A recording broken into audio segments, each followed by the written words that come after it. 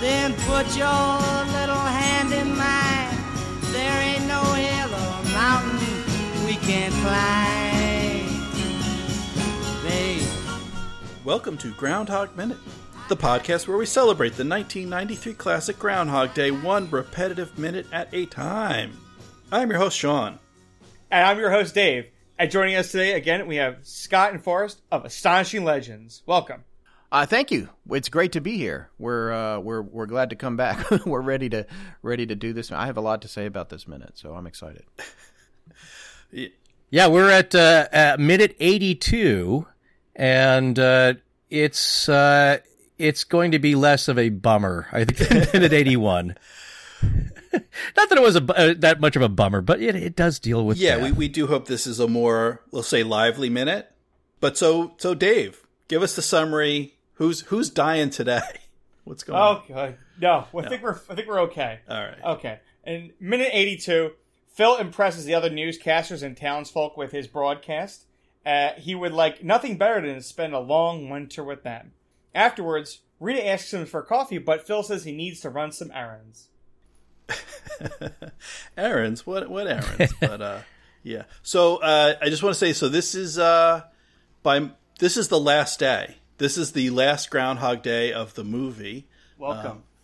So welcome, listeners. You made it to the end. Obviously, there's a few more days of the podcast left, but at least in terms of our march to Gobbler's Knob and so forth, this is our last time, our last swing through, and by my count, I have us at 35 days that we've seen. Yeah, you guys counted out. You guys counted out how many days, at least in the movie, that he's been reliving. And you may have discussed this before in the show, but there are theories that it's maybe thousands of days. Yeah, I feel like there's an implication of that, and I feel like this because for all the stuff we're not seeing, like for example, his familiarity with Chekhov, which I think it's safe to assume he's picked up since he's been trapped in this day, as opposed to prior to him getting there.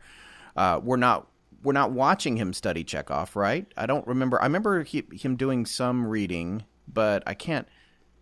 Yeah, it's the French poetry. Yeah, the French just poetry. Just to impress Rita. Yeah, exactly. So, I feel like, especially with regard to all the ancillary knowledge that he has throughout the movie, that there's part of a clear implication here that it's just over and over and over and over ad infinitum, and that's where he's getting the time to. It's like going to prison and having a life sentence. You can just sit in your cell and get 5 or 6 degrees, right? I mean, it's. But what's the no? Scott was telling me before we even talked about this that there's some people have calculated maybe hundreds of years or something crazy. Yeah, there's a couple of different things, and we've touched on it, but we haven't really got into it because it involves a lot of assumptions, and I think a lot of them start off with that. Right.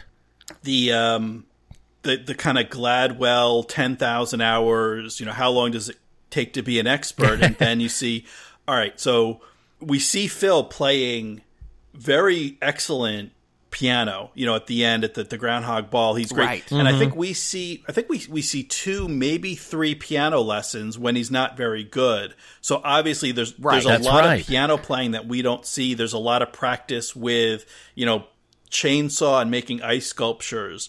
You know, I don't think, that's another thing that I don't think Phil brought to Punxsutawney, along with an in-depth knowledge of Chekhov. So there's a lot of days we don't see. And then there's things that Phil references when there's the scene that he's going to see Heidi 2 with a date. And he says, I've seen this movie 100 times.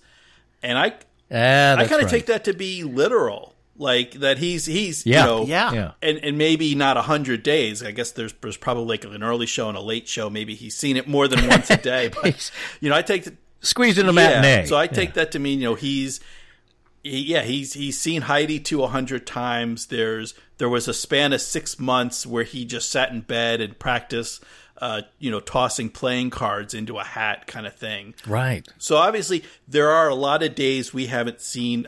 Harold Ramis has said that his original idea was 10 years, was sort of the time frame he had in mind, which is pretty long. And there's a lot of different sort of calculations online, and a lot of them get into the thousands of years, or tens of thousands of years that he must have gone through for all these different days. And I've kind of avoided those, just again because there's a lot of assumptions that go into it, and you can go back and forth on, is in the end, is Phil an expert piano player? Well, we've seen him play 2 songs, and how long would it take you to just learn? Literally just learn 2 songs. Like, you can't do a scale or a chord or anything else. You just know these 2 songs that you've learned by rote. How long would that take? And that's not quite the same as being an expert concert pianist or someone who can play anything kind of thing. And my assumptions, and I said, I know, let's not make assumptions, but I think the 2 things I always like to point out when we start going down these rabbit holes of how long is, the one is that Phil doesn't know he's in a movie about becoming a better person. So, for you, you, just Forrest, Scott, Sean, Dave, you're walking around, and on the day starts repeating, the first thing you're not going to think of is, oh, I should have been a better person, and the day will continue. You're probably now that we've seen the movie, we know. Now that we've seen, and that's the thing is, and I feel like that's what happens in all the new movies now that do the meta commentary on, they're saying they're in a Groundhog Day. But usually it's not about being a better person. It's about solving the crime or stopping your wife's murder or something like that. That's the hook of those movies. It's never usually like turn inward and figure out why you're wrong. But yeah, I mean, like the things I would think of is, it's either some kind of evil magic or it's a puzzle that I have to figure out. And I think that before he's even thought about looking toward himself, he's going to think somebody else is behind it. So I think he would investigate every single person in this town, every single house, every single toilet, because he would poop in it. Yeah. He would spend probably months just going through every inch of the town trying to figure out if there's something that he needs to do outside of himself to fix the day, and then he starts putting it together that I should be a better person. Then he could just spend like months just learning stuff where he's not really technically being a better person. He's just becoming more of a Renaissance man. And then, like, let's assume he's read every book in the library, or at least every poetry and philosophy book in the library. So that would, and then maybe in every he's read every book and music score and Mrs. Lancaster's study. So that's how I see it as. There's definitely times where he didn't become a better person. He didn't talk to anybody. He just was figuring things out. And I think that's what adds to the time. Right. Yeah. I think, I agree. I think whatever calculations or count we make based on what we see and what Phil learns and so forth, that we're always going to be underestimating.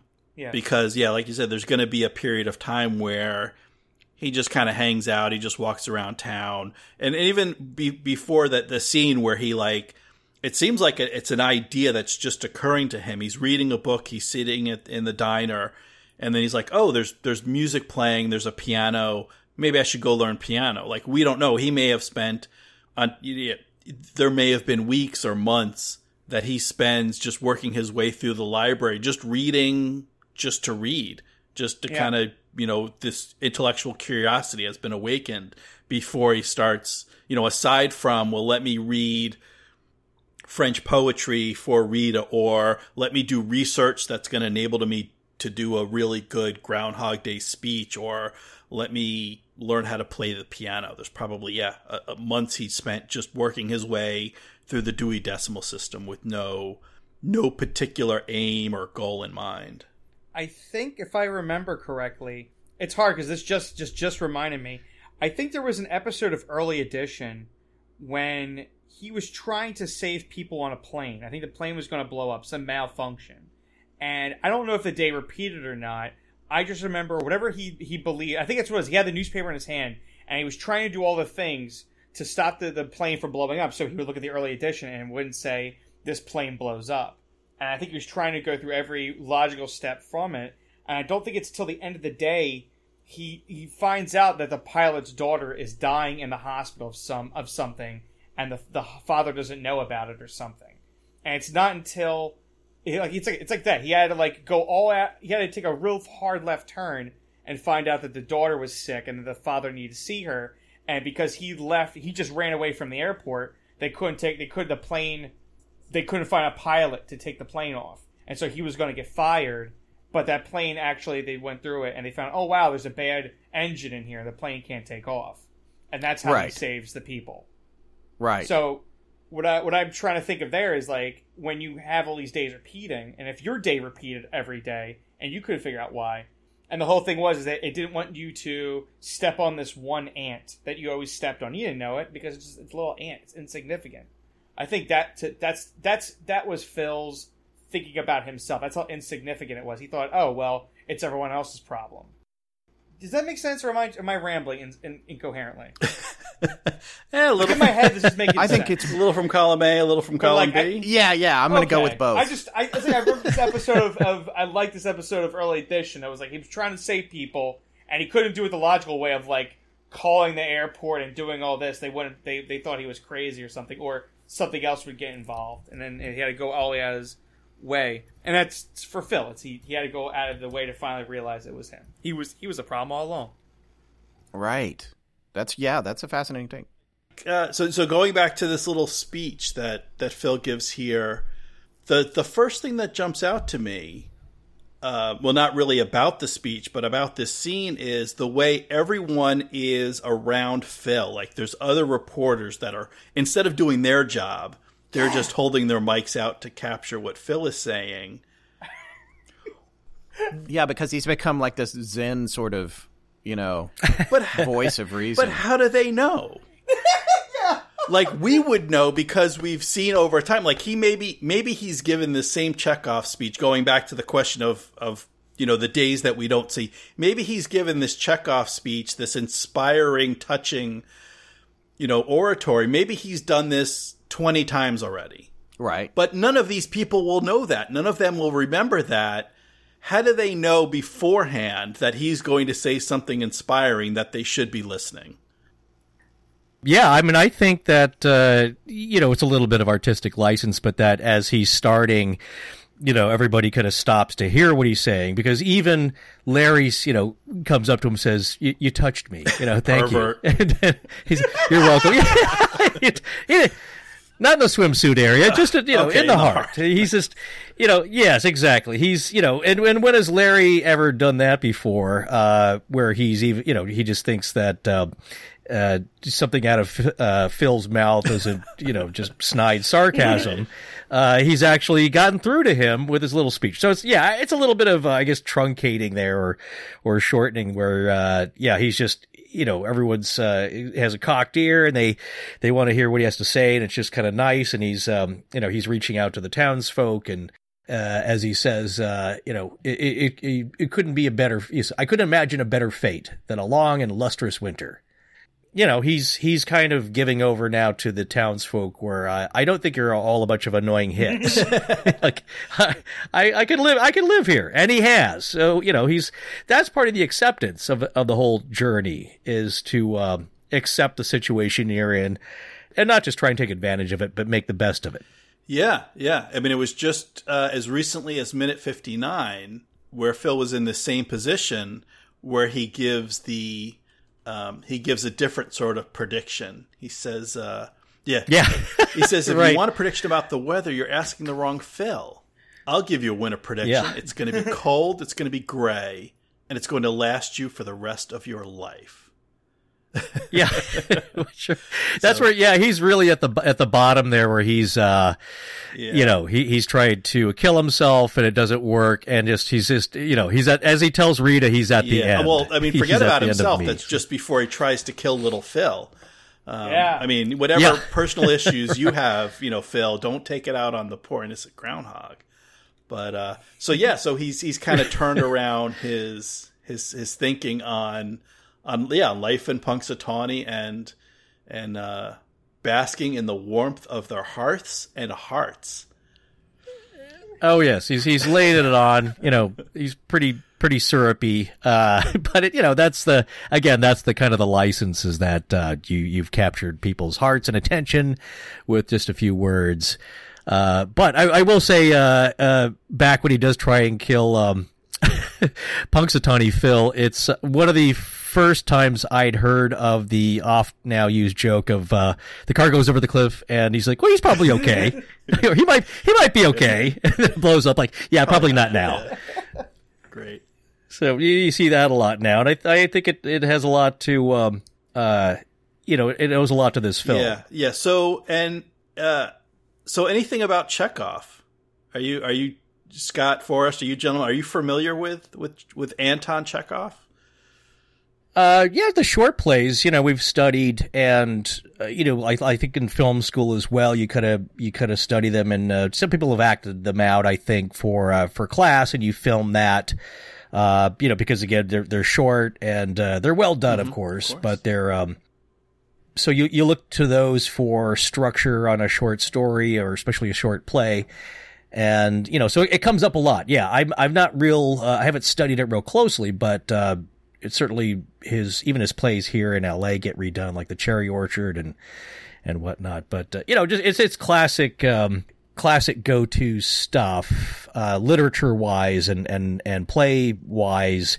For example, like in a horror movie, you see this a lot. I think it was even done in Seven. It's kind of become a cliche now, where you'll see somebody. You go to the killer's lair, and then that he's been stunning a lot of. Who's the author? That Blake.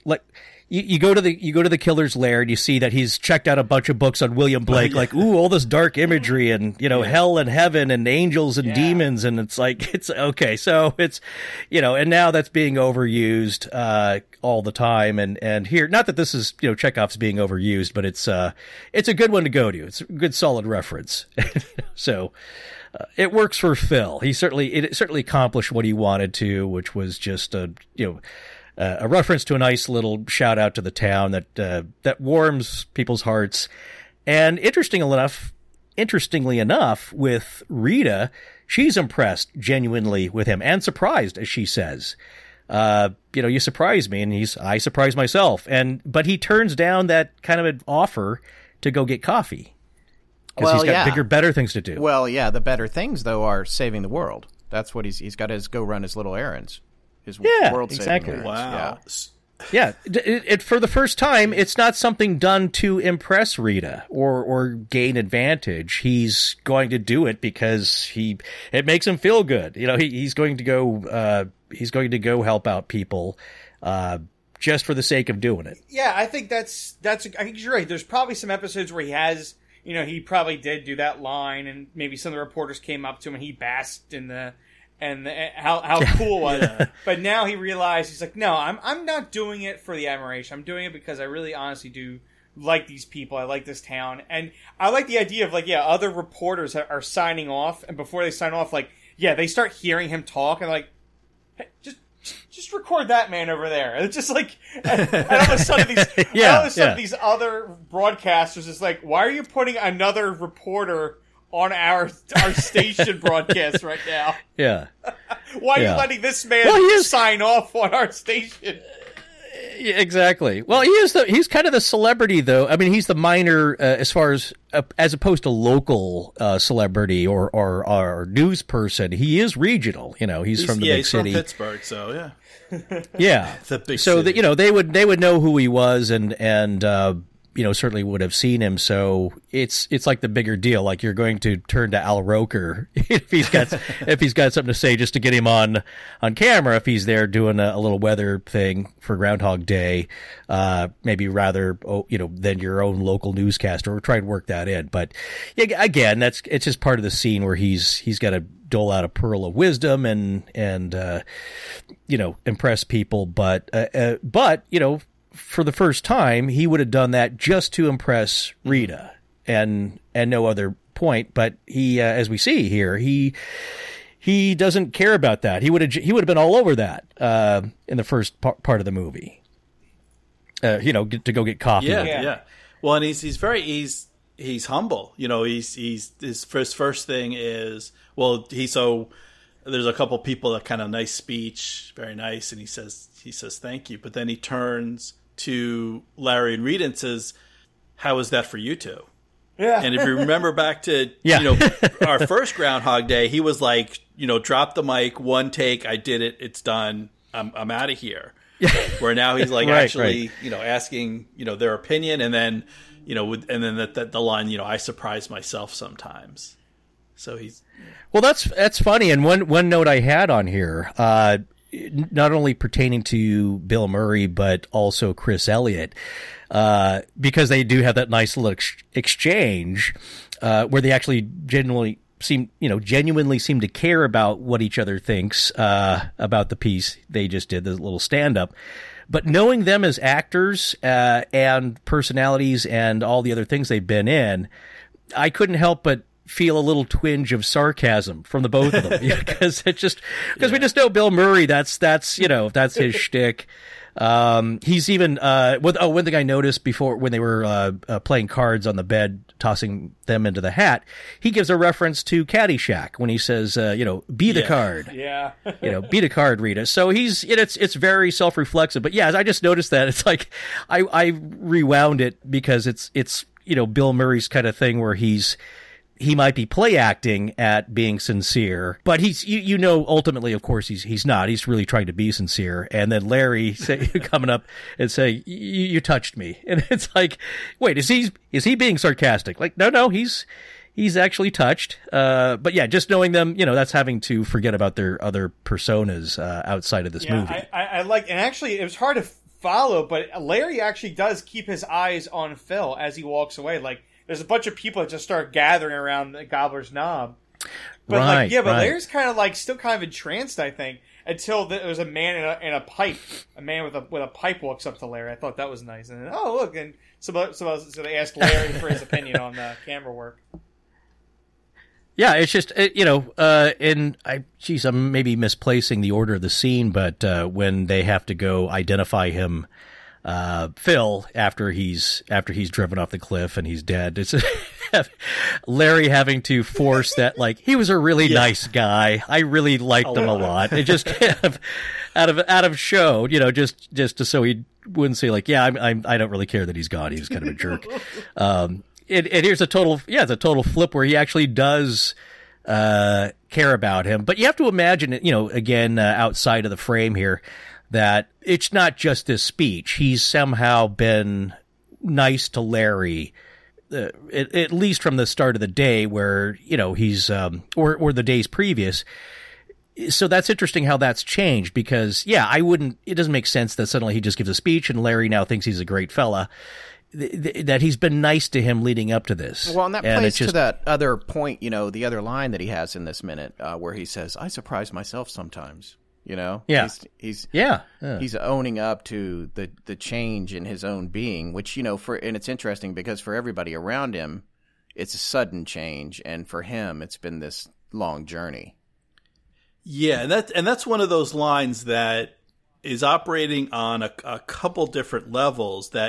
So I the kind of the immediate sense that I referred to earlier, just kind of him being humble and after Rita saying how surprised she is, and then on another level, it's just the greater change that he's witnessed, but then there's also the level. It's like, well, no, we know you've probably given this speech a dozen times before. You've lived this day. Right. We were just talking about, has it been 10 years, 100 years, 1,000 years of the same day over and over again? Are you really surprised, Phil? Like, really surprised? Yeah. But that's part of the him developing is the versatility, which Rita comments about. She says, "I didn't know you were so versatile." And again, if you take a step back, it's like, what's Phil trying to accomplish? It's not just sincerity. It's like, it's living life and to the fullest and doing different things and acquiring all these worthwhile skills that he's picked up, and music and literature, and that goes along with being a more complete person, I guess, rather than just saying like, I'm just not going to be sarcastic to people. It's like, well, that's a nice start, but you should add some versatility to it. So, and that's again, that's part of if he was just a nice guy, she may not have been, as enamored at that point, but obviously she's impressed by him knowing Chekhov and just being a decent person. So it's kind of like this, it's again, it's kind of stretching believability here, but you don't know on that day or that replay what has happened prior to that or how he's been kind of buttering them both up. But obviously now they're getting a sense that he's a deeper person than they may have been, first aware of. Yes. Yeah.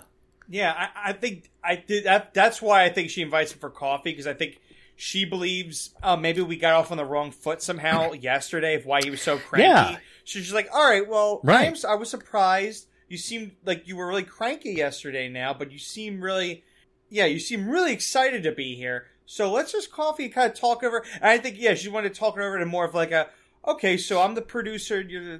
Let's have a better business rapport now, because I feel like we're starting the day off on a better foot. Because maybe you were cranky yesterday, and that drive up didn't help. Yeah, exactly, and it's changed because in earlier scenes where he's I think taking a step back and he's kind of realizing that he likes Rita and he's kind of trying to talk to her where she's being polite, but he's like, I want to get to know you better. It still seems like, she's feeling a bit of insincerity from him. Like, he's just making a move and she's not shutting him down completely, but she's suspicious of his motives. And yeah, he's doing it because he's interested, but it's coming from he's trying to make a move on her in a long sense and just being, crafty about it. And she kind of picks up on that. And I made an interesting note here, or maybe my note's not that interesting, but an interesting aspect of the movie is that, it keeps coming back to, or I guess a sense of deja vu. When she's in the candy shop and, she says something about this is so familiar. You ever have deja vu? And he says like, didn't you just ask me that? And so I think one theme there that you kind of have to, keep in the back of your mind to help it make more sense is that there's some, I guess, echo or residue of all these other experiences for everybody, not just Phil. And so when she says, man, this seems so familiar, and you go through the montages of like, him trying to have a drink in the hotel bar and trying to say the right thing, the looks on her face of like, God, this does seem familiar. Did you ever ask me this before? Well, she doesn't exactly remember it then, but it's kind of like deja vu, where it's like, there's something that is just, in my soul that seems so familiar about this, but I don't remember it. I can't place it. And so maybe that in this scene speaks to her saying, again, you surprised me. And because why would she be surprised if he's, that was his persona leading up to it. He's always acted like that. There's something kind of echoing. That's a change that she senses, but can't quite put her finger on.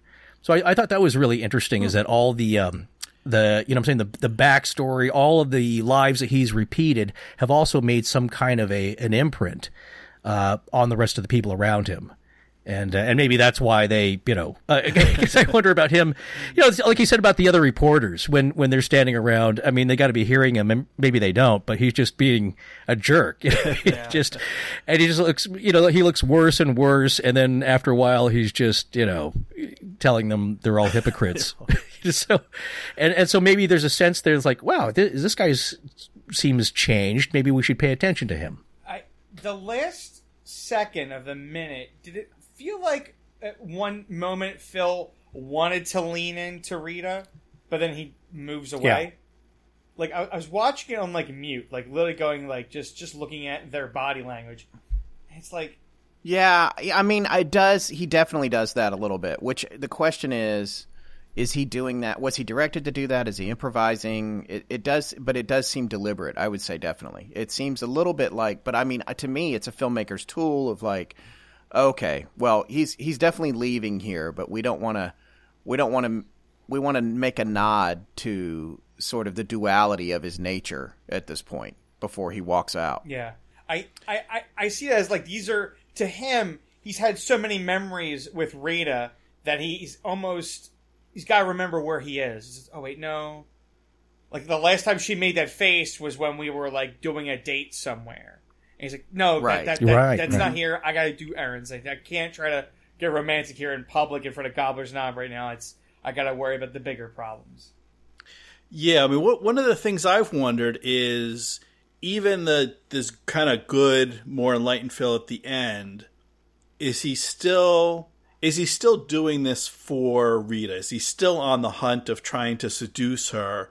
And he's just taking a different tact where I'm going to run around town. I'm going to give this great speech and I'm going to be humble about it. And then I'm going to run around town and do all these good deeds that Rita won't even see.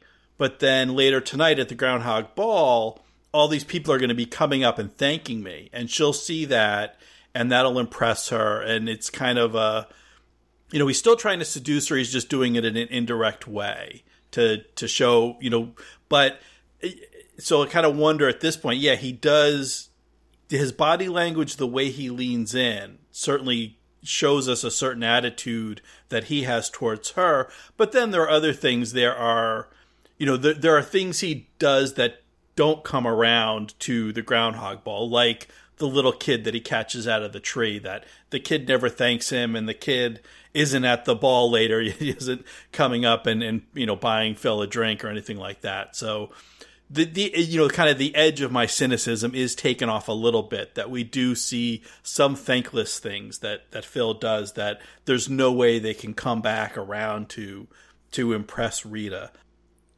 Yeah, that's a good point. Yeah, because you're right. I think earlier in his life and in the film, he would do these things just to impress her, to gain something, or to even get that thank you. And that when he catches the kid, he's like, what do we say? What do we say? You never thank me. And see you tomorrow. That's that. Maybe. But see, exactly. So there's a lot said in that sentence with the kid, is that on different levels, because he wouldn't have done anything without getting thank you or praise before. And he's kind of joking with the kid, kind of passing it on, saying like, hey, when somebody does something nice for you, you thank them. But he knows he's not going to get that ever, so he's kind of joking with him. But it's also a realization on his part, is that you don't do it for the thank you. You did it to save the kid from getting injured, and you may never get a thank you, but you do it anyway. That's not the reason. And then also at the end of it, maybe he's realizing that, man, if I just do enough good things and be a decent person and become a fuller, better person, I might get to leave. So that was interesting to me, that he's getting a sense of why this is going on, and what he has to do to get out of it. And it's not killing himself or a gopher. Or I'm sorry, Punxsutawney Phil. Yeah. So it's something else that is not negative. It's a positive thing, and he's kind of realizing that now. But he still doesn't know if he'll ever come back. Like I said, it just may just go on. So you think a lot of people would say, like, well, why keep doing this? Well, you do it because the benefit is in the doing. Yeah.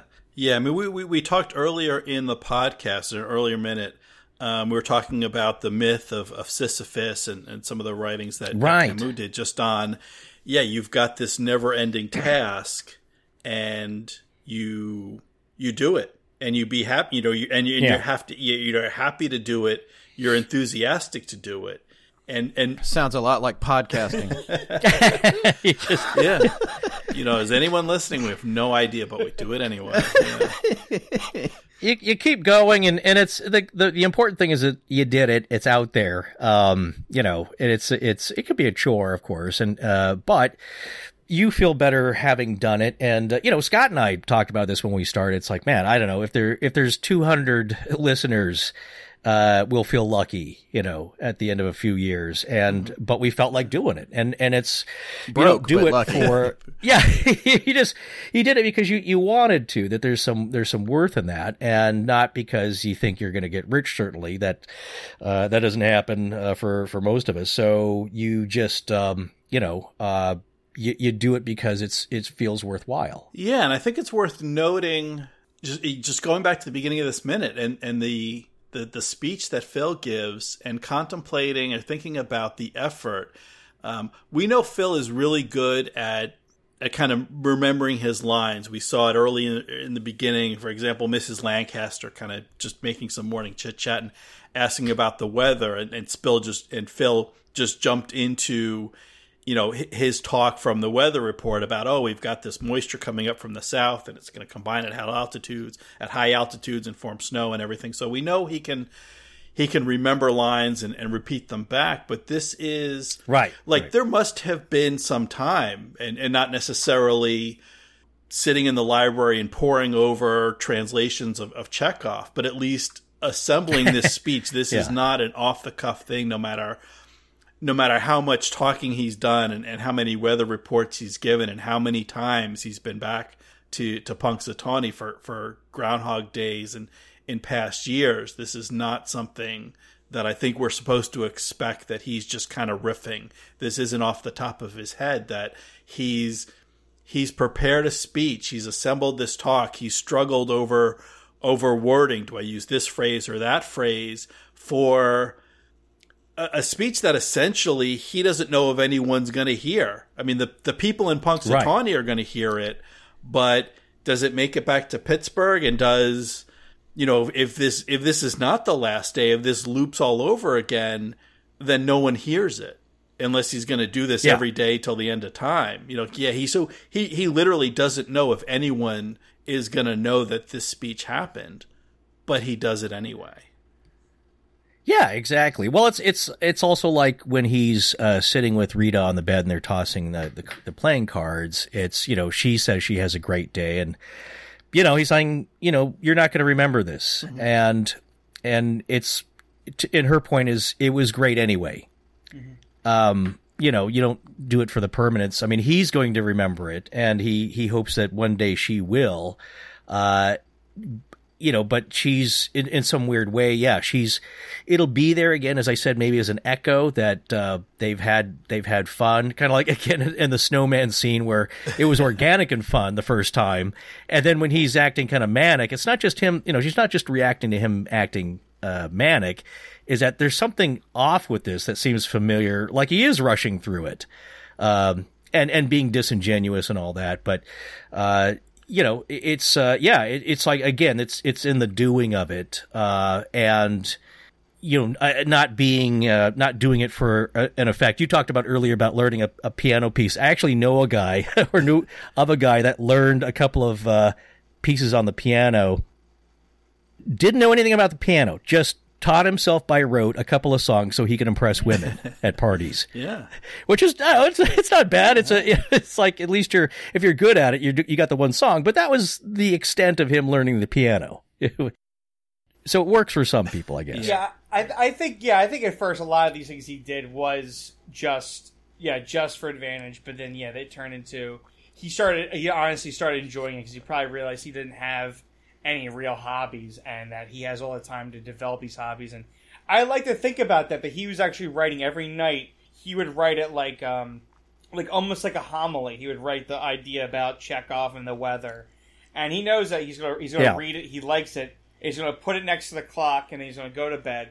And the next morning, it's not gonna be there next to the clock. But he believes he's memorized most of it. That he feels that I'm going to tell you the story. Then he tells the story, and then he goes, I didn't like that. And then he rewrites it again, and he's like, I want to make it better.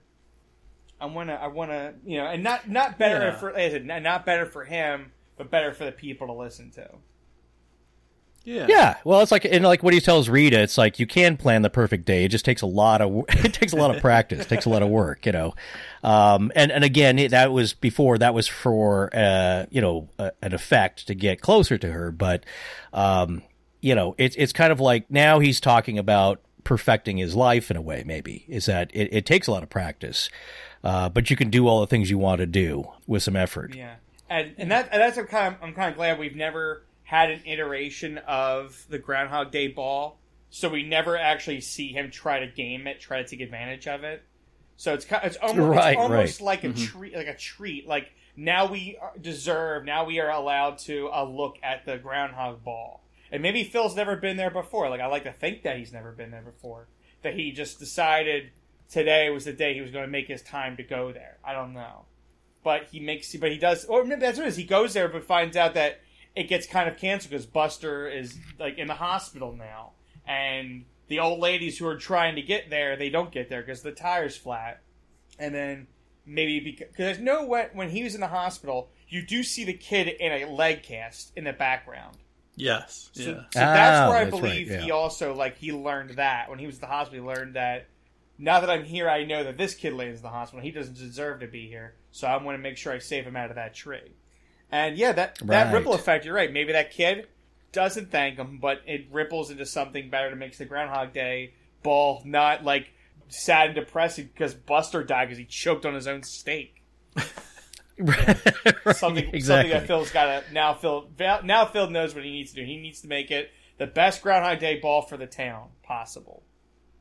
Yeah. All right. Well, so yeah, it's a good point. Makes a lot of sense. I think it sounds like we're wrapping up on 82, and so we can, tomorrow we'll see some of these things that Phil has to do to make everything come together at the end of the day. But so anything else for specifically for 82? No, I like it because it's a good transition point in the movie, which you need. That's what everyone's waiting for. Even if you just let it kind of roll over you, you couldn't end the film with him still being a jerk. So everybody feels better. It's like you start seeing him being a decent guy, and it's uplifting for everybody. Yeah, exactly. We want to feel better that we can improve. Yeah. Yeah, that makes sense. So, Scott and Forrest, please let our listeners know where they can find more of you. Well, Astonishing Legends is pretty much anywhere you can find podcasts. We're on Stitcher, iHeartRadio, Spotify, iTunes, of course. We have our own website, astonishinglegends.com, and if you Google us, you'll find some goofy pictures of Forrest. I've been trying to erase them here and there, but he keeps putting them up there. I'm always curious, though, and a little afraid to ask Alexa to play one of our. I just have no idea what's going to come out of that speaker. Yeah, but apparently you can nowadays. So you could just ask. You could ask it to play a certain podcast, and I think it just plays the last one. Oh. So. Yeah, right after it gets done emailing private pictures of you to all your old friends. By accident, and then laughs at you. Yeah. Anyway, that's where you can find us. Yes. And the podcast covers everything. If you want to learn about cryptids, you want to learn about Bigfoots, you want to learn about UFOs, you want to learn about ancient ruins that were found. I mean, you guys cover everything, which is great. There's no one thing you guys get stuck on. It's like every new episode we do something new. That it never turns into, that's just the UFO episode, that's just the UFO show, that's just the monster show. No, it's like you guys cover everything so wide that you really, there's something there to intrigue someone. Well, thank you. We try. Yeah, thanks for saying that. Yeah, we have a wide ranging, range of interests, kind of like Phil. It's not just Chekhov. It's gonna be French literature to dressing up like Clint Eastwood. Exactly. Yeah. Bronco. Exactly. Yeah. Well, thank you so much, guys. We really appreciate it. It's a lot of fun always. Yeah. Well, thank you guys for joining us, and thank you, listeners out there in podcast land. Thank you for listening, and we will see you tomorrow, if there is one. Let them say your hair's too long.